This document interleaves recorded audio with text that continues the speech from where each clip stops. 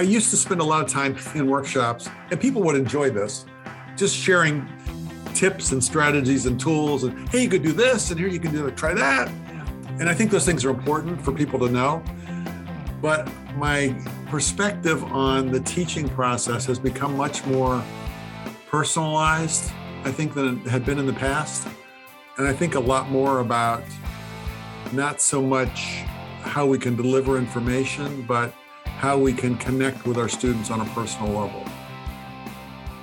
The Digital to Learn podcast is dedicated to exploring both what's new and what's good in the use of technology in teaching and learning. Our mission is to have the best minds sitting in front of our microphones, sharing evidence-based strategies for digital teaching and learning. Digital to Learn is brought to you by the Center for Learning and Innovation at Indiana Wesleyan University. Thank you for joining us. And now, the Digital to Learn podcast. Welcome to the Digital to Learn podcast. This is Brad Garner. And today I'm going to switch chairs and be the guest. And our host today will be Mike Jones. Mike, welcome. Thanks, Brad. Glad to be back. So here's the backstory. I'm working on a book focusing on what I'm calling inclusive hospitality in online teaching. The idea is that faculty can play a key role in supporting, encouraging, and engaging with their students in the world of online learning. One of the things that I decided to do as an opening chapter for this book is a history of distance and online learning. And I had some of the biggest surprises of my life in exploring that content. And so we want to talk a little bit about that today. That's awesome.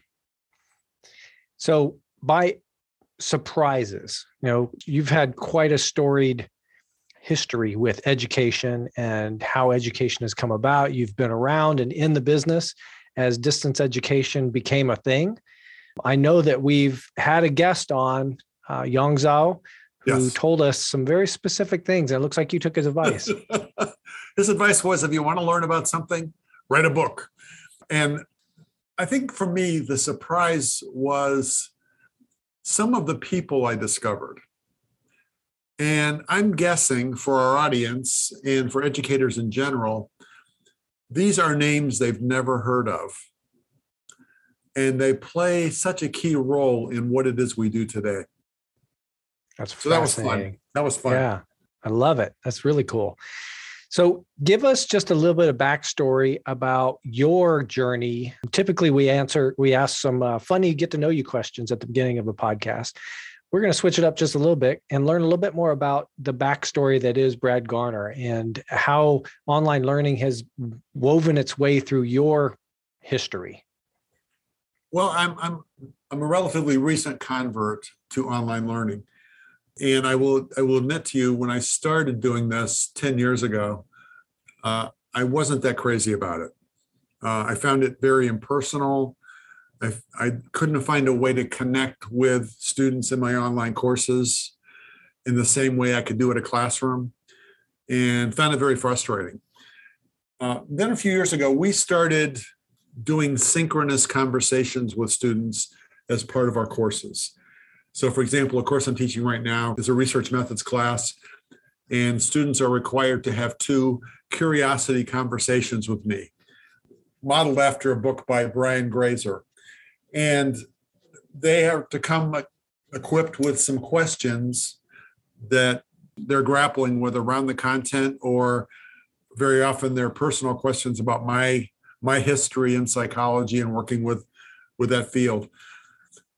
So those have entirely changed my feelings about online learning, because I really get to know the students well as we have those conversations and group discussions during the week and office hours, multiple opportunities to connect.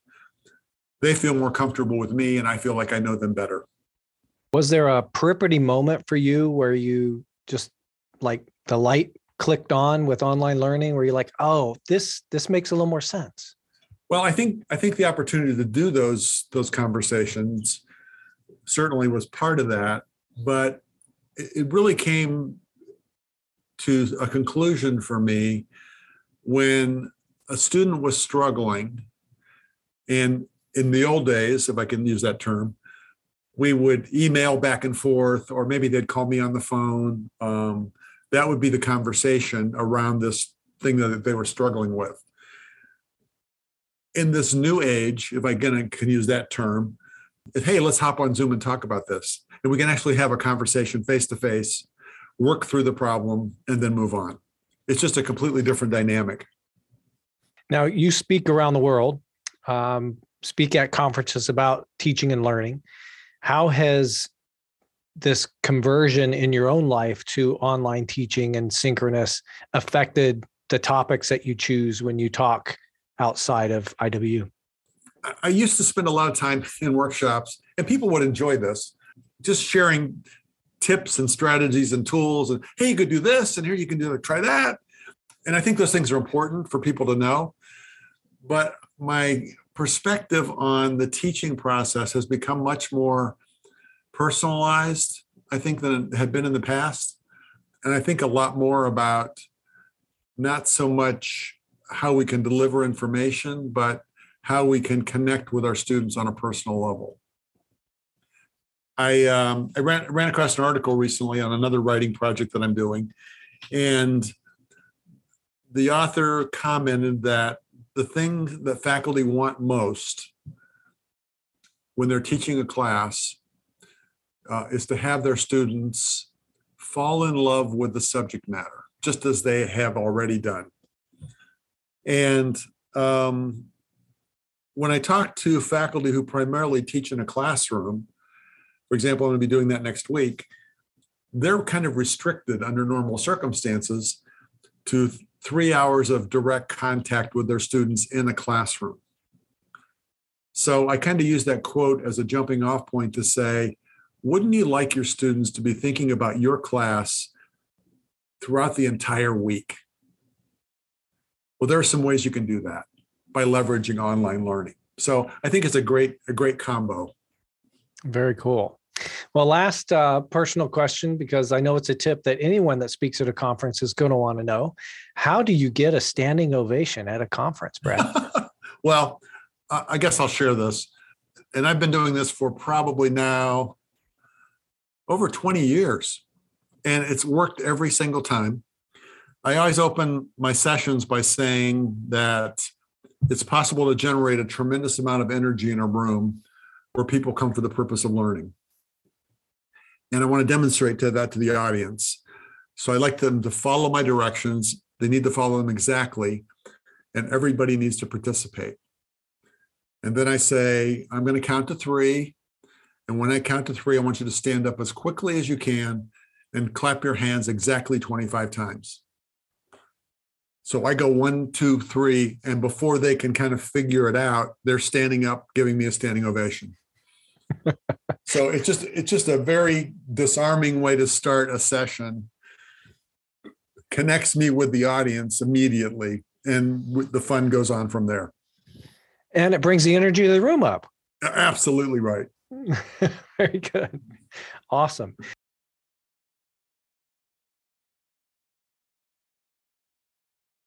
Well, let's dive into some history of distance learning. So as you are doing your research, thinking about the progression from distance learning to online learning, maybe spend a little bit of time kind of describing the difference between the two and how we've gotten to where we are. Well, I separate into two categories. Distance learning is everything that happened before online learning, before we started using the internet. Okay. And there's a tremendous amount of research that's been done on this. And people have kind of identified different generations of distance and online learning, starting with correspondence and then moving on to radio, into television, and then to where we are today using the internet. There are also people who, however, who've argued that those 4 categories aren't sufficient, that distance learning has happened for the last 50,000 years, going back to cavemen using symbols on the walls to communicate primarily technical and survival issues, but communicating in that way. Another one that I read talked about the Apostle Paul in the Bible and his strategy for communicating with these churches that were around in the Middle East was to send them letters. And so the argument is that really was distance learning. He was teaching them. And in the Bible, if you read about those accounts, he talks about how I would rather be there with you, but I'm sending this letter. So he'd rather have them in a classroom, but instead he's going to do distance learning. I guess in some ways, we're still distance learning from those ancient writings still today. Absolutely right. Absolutely. And would that be considered, I mean, here's the learning, now go do it? Pretty much. And I'll give you some examples as we walk through this. Okay. So what I tried to do in this research that I've been doing is to look at each of those categories, starting with correspondence and then radio and television, and then a little bit less on the internet, because we're going to get into that later in the book. Again, the people that I discovered was the best part of this. That's very cool. So let's begin with correspondence. If that's where it started, what's that look like? Yeah. Well, actually, it's amazing to say, but distance learning started on March 20th, 1728.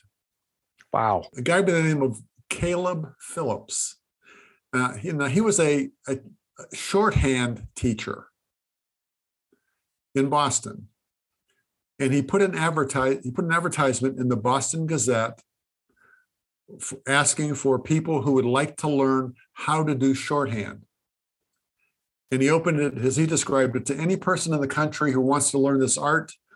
You will have several lessons sent to you weekly. Now, there's not really any record of how well that did, but one can guess that in 1728, anywhere in America, the Postal Service was probably not existent or very reliable.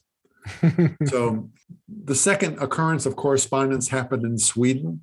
Again, an advertisement placed in a newspaper encouraging people to learn by having things sent to them in the mail. It didn't really catch until a guy named Isaac Pitman came along. Okay. Now, he lived in Great Britain in the 1800s. He actually invented what is called Pitman's shorthand. And once again, he was told that when he was a kid, when he was 16, his greatest enjoyment was reading the dictionary and copying out the words that he didn't know so that he could learn how to pronounce them and their meanings. Now, we would call probably Isaac Pitman as an adolescent super nerd, but he developed a system of shorthand. He had offices teaching his methods in London, in Australia, in South Africa, in Canada, in Japan. And in the 1840s, he decided to start offering shorthand instruction using postcards. Okay. So he would send postcards out to his students, asking them to transcribe portions of the Bible in shorthand. They would then send those postcards back to him, and he would painstakingly go through what they had written in shorthand and give them feedback and then send that postcard back. It demonstrates, I think, something that you will see throughout this story. And that's that these famous, not so famous, I guess, these creative people who moved this along wanted to teach people at a distance. They wanted to teach people that they'd never met, that they probably would never meet. And there's also an ongoing concern about supporting and helping those students. Descriptions about Pitman talk about how much time he spent in the very smallest print you can imagine, writing on these postcards, giving his students feedback. Right. So it became a thing. And in 1858, Queen Victoria signed a charter allowing for the University of London to offer correspondence courses to their students. And they were targeting those who worked full-time and those who could not afford a college education. So you think about what we do in our shop, the people that we work with, adult learners. And very often they're folks who work full time and can't afford to live on a college campus. Right. So again, a great start. It kind of added some level of validity to the idea. The Queen said, this is a good thing. And Charles Dickens turned around and called the University of London the People's University.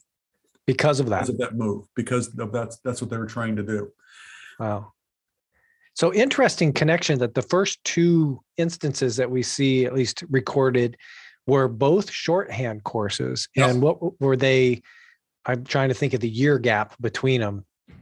So one didn't influence the other. About 100 years. Like. About 100 years had passed. Yeah, generation gone by, and another guy decided shorthand's the right thing for correspondence. Absolutely. That's fascinating. Really interesting. And so once the university got approval for this distance learning, and I imagine that also opened the door to a larger audience, right? Yes. So there's an entrepreneurial spirit involved in that process as well. That how do we get a bigger market? Absolutely. That's really interesting. Well, I want to tell one more story about correspondence. Oh, very good. Basically, distance learning came to America. In Boston, there was a woman by the name of Anna Elliott Tickner. And she started an organization that she called the Society to Encourage Studies at Home. Huh. And her purpose in doing this was expressly to introduce young women to devoting part of their day to study.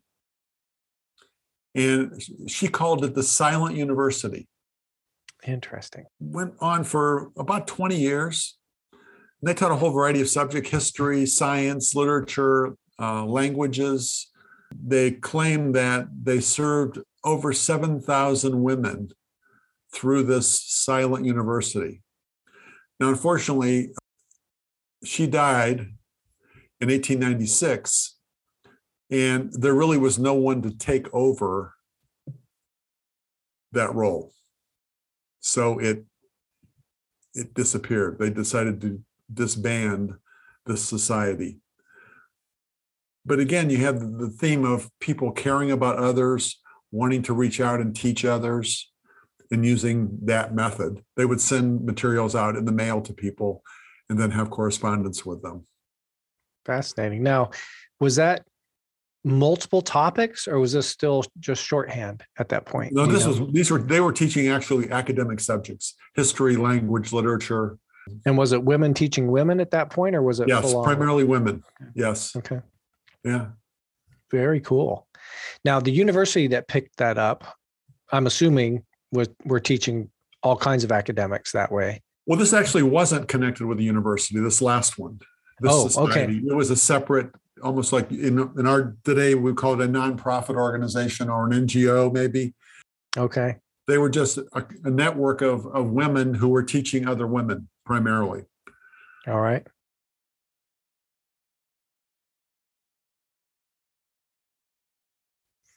And so we've got a foundation of classroom training that is now moved into some distance learning through correspondence. Yep. And so where'd the gap jump go from moving from written communications back and forth to the radio? Well, we had correspondence courses for almost 200 years. And then radio comes along. In 1901, Marconi sends a message across the Atlantic Ocean, and the first radio transmission is complete. By 1920, we had our first actual commercial radio station. And the 1930s and 40s, the radio became so popular that it's often referred to as the golden age of radio. Yes. And serials, comedies, musical performances, it became just a part of the culture in many, many households, sitting around the radio listening. Yes, yeah, absolutely. So a few years later, and I found this fascinating, WLS radio station in Chicago. I don't know if you've heard of that. It's an old radio station, very powerful. I was not aware that WLS stands for World's Largest Store. Huh. Because it was sponsored by the Sears and Roebuck Company. Oh, interesting. And they decided to start doing education over the air and created something called the Little Red Schoolhouse of the Air. And they had this host whose name was Uncle Ben Darrow. So it was probably the first, almost like Mr. Rogers show. Yeah. And reached students in Northwestern Indiana, parts of Michigan, and Illinois. It's interesting, think about the COVID pandemic today and how there's this controversy over schools being open or not, online learning or not. In the 1930s, there was a polio epidemic. A Chicago radio station took it upon themselves to begin broadcasting in cooperation with the Chicago Public Schools, and they reached roughly 300,000 students. Wow. Over the radio. And they also had a call desk, and they would get over 1,000 calls a day from students asking for help on how to do their homework. That's awesome. Again, these stories just kind of blew my mind. The other fascinating story about radio is Canada. If you think about how expansive Canada is, and in many ways, in the early days, largely rural. Mm-hmm. So there was a Canadian National Railroad. And the guy who was in charge of that, the president of the Canadian National Railroad, was a guy named Henry Worth Thornton. And he wanted to do something special for his riders on the train. So they equipped many of the cars on the train with headphones, and they made connections with broadcasters and transmitters across the entire country of Canada. So if you were riding on the train, you could listen to the radio, even if you were in the most rural part of Canada. Moving along in that train, you could listen to the radio just as if you were sitting in your own home. Wow. And it became so popular that the government took it over. They decided this is a really good thing. So they took over the Canadian National Railroad transmission system. And that's the other thing you find throughout this is individual inventors, creative people who have ideas, and then you have government intervention in some fashion. Yeah. Not necessarily in a good way. Yeah. Well, this kind of walk through history has been absolutely fascinating. For our guests, we're going to cut this part 1 off and start back again next week. So please be sure to join us. We'll be continuing our conversation with Brad Garner about the history of online learning. Thank you for joining us on Digital to Learn. If you enjoyed this podcast, there are 3 things we ask you to do. 1, come back and join us again.